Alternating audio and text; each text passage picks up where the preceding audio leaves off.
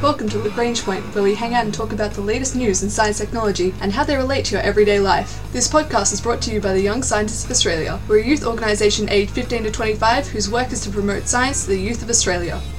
The early solar system is a rough and tumble place, and we can learn a lot by studying it. Now, the formation of planets is fascinating, and we can study it by looking at the history of the moon, what its craters tell us, and how some massive craters or eruptions even throw stuff to Earth from, say, Mars. And by studying these different rocks and compositions, we can learn a lot about how planets were formed in our own solar system.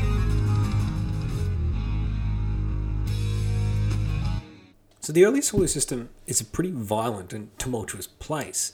The early solar system around 4.4 billion years ago was an amalgamation of obviously the stellar nebula which formed our both star and the planets around that star, the sun. And also once that formation happened and things started to aggregate together, we then ended up with a period of, well, things just running and crashing into each other.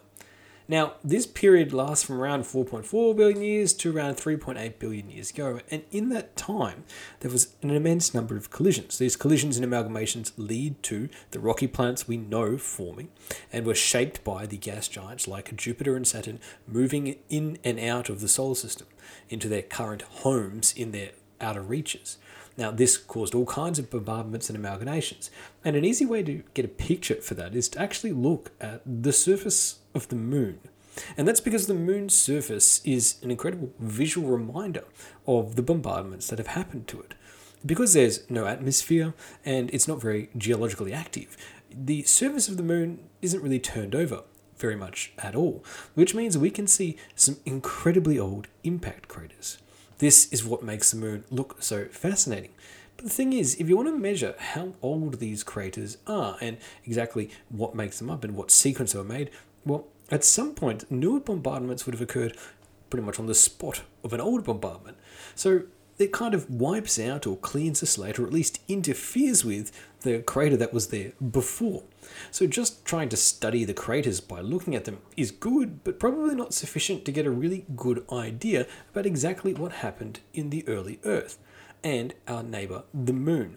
Researchers like Yahui Huang and Jason Soderblom published in the journal Nature Geosciences, along with Miten, Hirabayashi and Melosh, a new technique which uses measurements taken by NASA's Gravity Recovery and Interior Laboratory, or GRAIL, and work in the MIT research labs to try and underlay and map the surface of the moon itself, and in particular look at not only its surface gravity, which is the purpose of the GRAIL mission, but also get an idea about its porosity, and try and use this porosity to figure out exactly how all of these impact craters have formed on the moon's surface and how these have changed over time. Now, a lot of this research has to do with the concept of porosity, and you might know the kind of volcanic rock, pumice, and you could think of as a very light rock. And one of the reasons why it's so light, I don't know if you ever held it in your hand, it's full of holes and there's lots of gaps in it. And that's because in the way it was formed with rapidly cooled volcanic rock, it sort of ends up with these pockets inside it. Now, any rock that is classified as porous is basically trying to measure or understand how much space there are between individual grains. Now, something like granite or marble, it's so tightly packed that there's almost no space between the grains. They're right up against each other. And if there's any gaps at all, any porosity of this void space, well, it's probably in long, slender, thin cracks between these grains. Otherwise, they're all smooshed and compressed up against it so tightly, part of the nature and the formation of granite. Now, on the other end of the scale is pumice with heaps of void space, which don't exactly line up, so all the minerals and grains inside the pumice don't line up well with each other, end up with these holes and pockets. Now, what these researchers are investigating is the porosity of the rocks on the moon. And what they've found is that, well, at least in that early bombardment period, the moon's porosity was really, really quite high. Not as much as pumice, but about a third of it. So still, geologically speaking, very high. Now, over time, scientists assumed that just constantly getting bombarded with impact would of course mean that the porosity would build up over time. But what they saw is that nearly all of the moon's porosity formed really quickly, really rapidly, with massive impacts very early on in the Earth's history. And then the continued impacts by smaller ones, smaller craters and smaller impacts later on, what that actually did was compact and compress the surface and get rid of some of that porosity. These actually squeezed and compacted out some of the moon's existing cracks and faults in the rocks on the surface. And the way the researchers investigated this topic was by using some detailed modelling based around measurements taken of the moon itself using the NASA's Grail mission. Now, if you look at the moon's surface as it is now, it's not a capture of every bombardment that the moon's experienced, but actually a fair amount of them. But how many the bombardments the moon's actually had is not immediately obvious nor easy to tell visually just by looking at the craters, because they could overlap and wipe out each other. So by looking at the surface and the density, or the porosity, of the moon's surface across its lifetime actually gives probably a more realistic measurement of the number of impacts, because, well, that doesn't change so much with the overlapping effect. That is, if you have a crater and you have an impact, it shouldn't impact the actual porosity underneath. So using this technique, you can get an idea of just about how many impacts the moon has had. And you can also track it over time. That's where NASA's Grail mission comes in. It used two spacecrafts to precisely map the surface gravity all the way across the moon. And by using these gravity maps, you can make a detailed map of the density of the moon's underlying crust. Okay, so from that, you can look at both the current day porosity through the lunar crust, and you can see which regions are newer and older as well, part of the detail from this mapping process. So the youngest craters, what they found, the ones with the youngest craters that impacts occurred most recently, they're some of the most highly porous areas. And in the older regions, they're actually less porous. So to investigate this concept, they simulated the location of the 77 largest craters on the moon's surface, paired that with the data from the Grail mission and the measurements of the current day crater's porosity. Now, this simulation was based around the moon, what we know about basins and how big and how kind of rock must have impacted them to create that kind of large crater that we can see. And these are all things that we can get pretty good measurements of. So the model has some good starting point. And by using the newest craters as kind of like a baseline measurement of the porosity of the moon, then they could compare them to the older craters and figure out, okay, well, how much has the porosity increased? Because that means more overlapping impacts must have landed and crushed and compacted the rock on that region, thus decreasing the porosity. And using this sort of guiding point for their model, they could come up with a number of bombardments that had probably happened on the moon. And what they saw is around 4.3 billion years ago, the crust was pretty porous, around 20%. Pumice is around 60 to 80%, but 20% is still pretty porous. And then over time, close to 3.8 billion years ago, the crust became even less porous as all of those impacts rained down on it, compacting that rock, squeezing out all that void space and dropping it to around 10%. It's still not granite, but actually much less porous than it was before, halved in fact. And from this, the scientists can estimate that the moon probably experienced about double the number of small impacts to get that kind of drop in porosity that they can see than you can actually see on the surface today. And this is good because it actually gives scientists maybe not an exact number, but an easier way to put bounding points on the model of just how many times has the moon been impacted. So by looking at the porosity, researchers can find from the newest craters and track back to the old ones and look at the drop or change in the porosity of the moon's surface over time.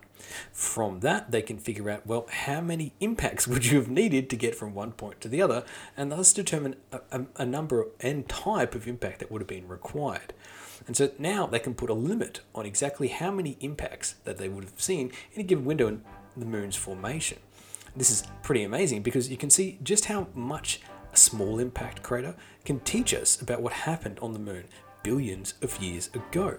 Some great research published in Nature Geosciences from MIT with research collaboration with NASA, with lead author Yahei Huang, along with Soderblom, Minton, Hirabayashi, and Milosh.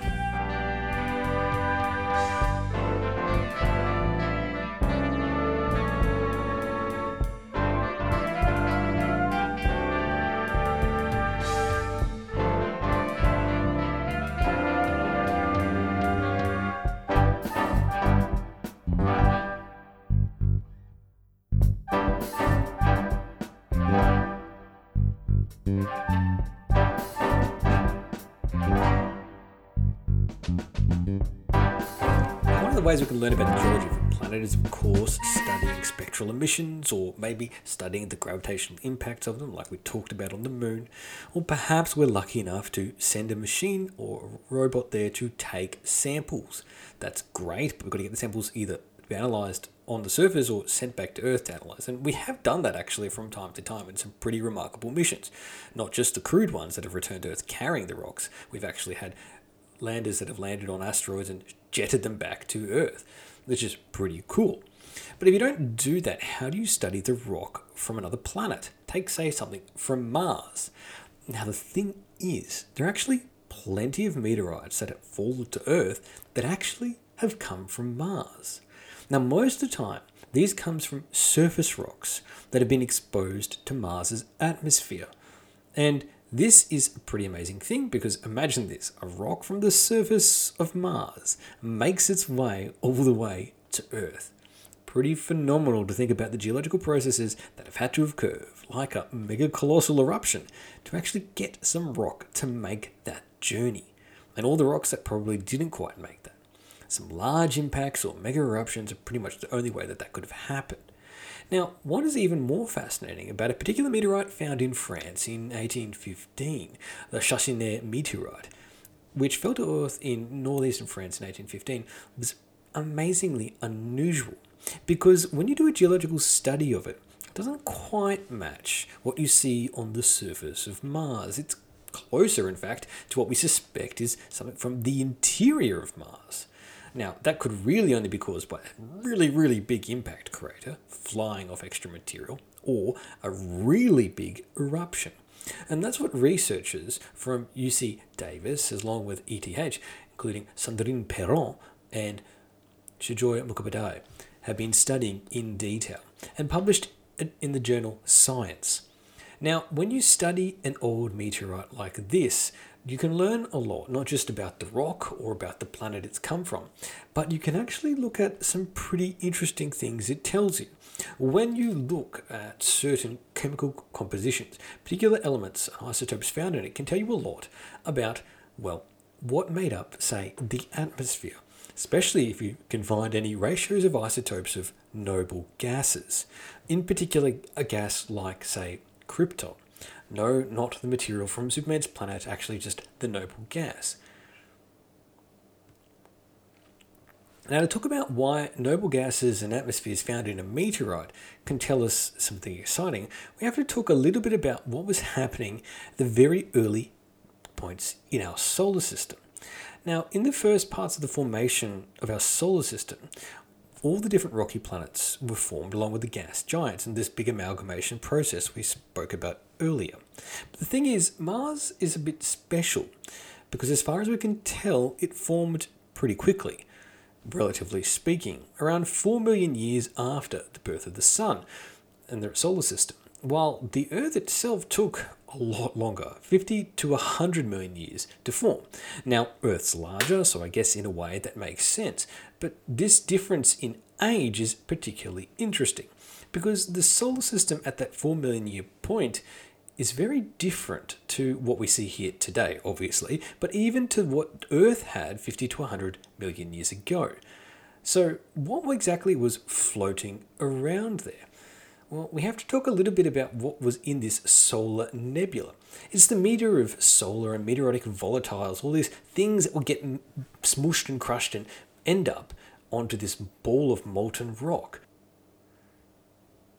And there must have been some kind of atmosphere on this planet too, this collection of gas being pulled down by the density of this amassing rock. So just as rocky matter is aggregated by this planet, gassy matter is as well. And a lot of it's being swept up from this solar nebula. Now, we don't see the solar nebula today because most of it's been dissipated by solar radiation or absorbed by planets. But before that happened, in the early points of Mars's history, that really early time in the solar system, there should have still been a lot there. Now, this is pretty amazing because Mars would have been present for this dissipation or this blowing off of this big nebula that the Sun was birthed in. It was there to witness its departure, its melting away. But when the researchers studied some samples from this particular meteorite, looking at the minute quantities of krypton isotopes in the sample in the labs, they found something pretty amazing. And that is, well, it seems that it gives us a clue to what exactly happened to the dissipation of this nebula and how some of it may have been trapped or left behind on the surface of Mars in some way or the other.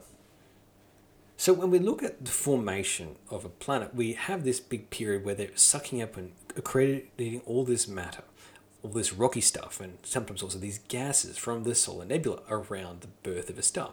That's how the planets are formed. But because the planet is mostly a molten ball of rock and magma at this point, well, anything that's collected normally dissolve into the magma ocean and then later on are actually degassed back out into the atmosphere. So if you suck up some gas along the way, it's probably melted into that magma, and then later when everything's cooled down a bit, well, then you degas it back out.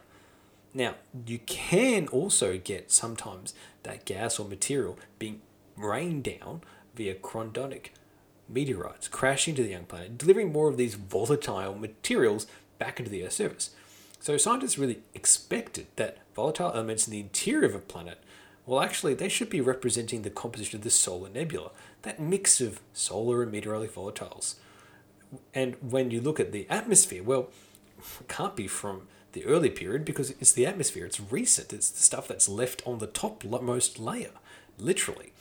These must mostly then come from meteorites that have rained down on it much, much later, after that big molten rock has cooled down and after everything sort of calmed out and, well, most of that gas is either dissipated or being absorbed into a rock, then rained down on a planet. So these two sources of volatile gases and materials, solar versus chondritic, can be distinguished basically by studying the ratios of isotopes found in noble gases, and particularly looking at krypton. And so when they made careful measurements of the isotopes found in krypton, they could see that the samples in this meteorite actually lined up with what they would expect from chondritic meteorites, not what they would have found in the solar nebula. But yet they know this meteorite came from the core of Mars. So how did you get these meteorite-like results from actually something that we know was ejected from the surface of Mars? That means that meteorites were delivering volatile elements to Mars much, much earlier than we previously thought. So since the Martian interior composition of krypton is nearly purely chondritic, it means that the atmosphere's composition is mostly solar. It's really unusual for at least what we thought how planets were formed and absorbed all these gases.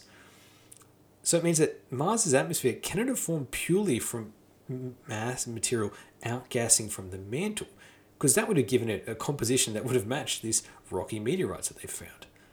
So it must have acquired an atmosphere from the solar nebula after the magma ocean cooled.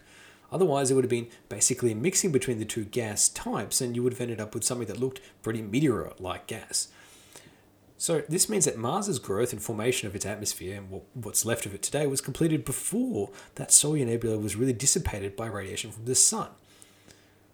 Now, of course, that radiation from the sun blew away the nebula, but it also did eventually blow away Mars's own atmosphere. So how do we still see some atmospheric krypton left on Mars? Well, it could have possibly been preserved or trapped underground in polar or ice caps. But all of this stuff assumes that Mars would have had to rapidly cool after its immediate formation. So this is really fascinating. Mars itself, we know, formed really quickly compared to Earth, but that formation itself is also really strange. And it actually had an atmosphere way earlier than we anticipated, with also a really interesting origin. And we can learn all of this by just simply studying rocks that have rained down on Earth from Mars and inside the core. So we may not have solved the mystery of how Mars's atmosphere formed and thus is composed of, but we do know a bit more about its origins and what we can see in it, and what it can teach us about the really early and strangely volatile 4 or 5 million years of the solar system's history. Some interesting research published in the journal Science by leader author Sandrine Perron and Sujoy Mukhobadai. This has been the Young Scientists of Australia's podcast, Lagrange Point. From studying the density of rocks on the moon to analysing meteorites that have landed on Earth from Mars and what they can tell us about the formation of planets in our solar system. Our ending theme was composed by Audionautics. Head to ysa.org.au for more information about the Young Scientists of Australia.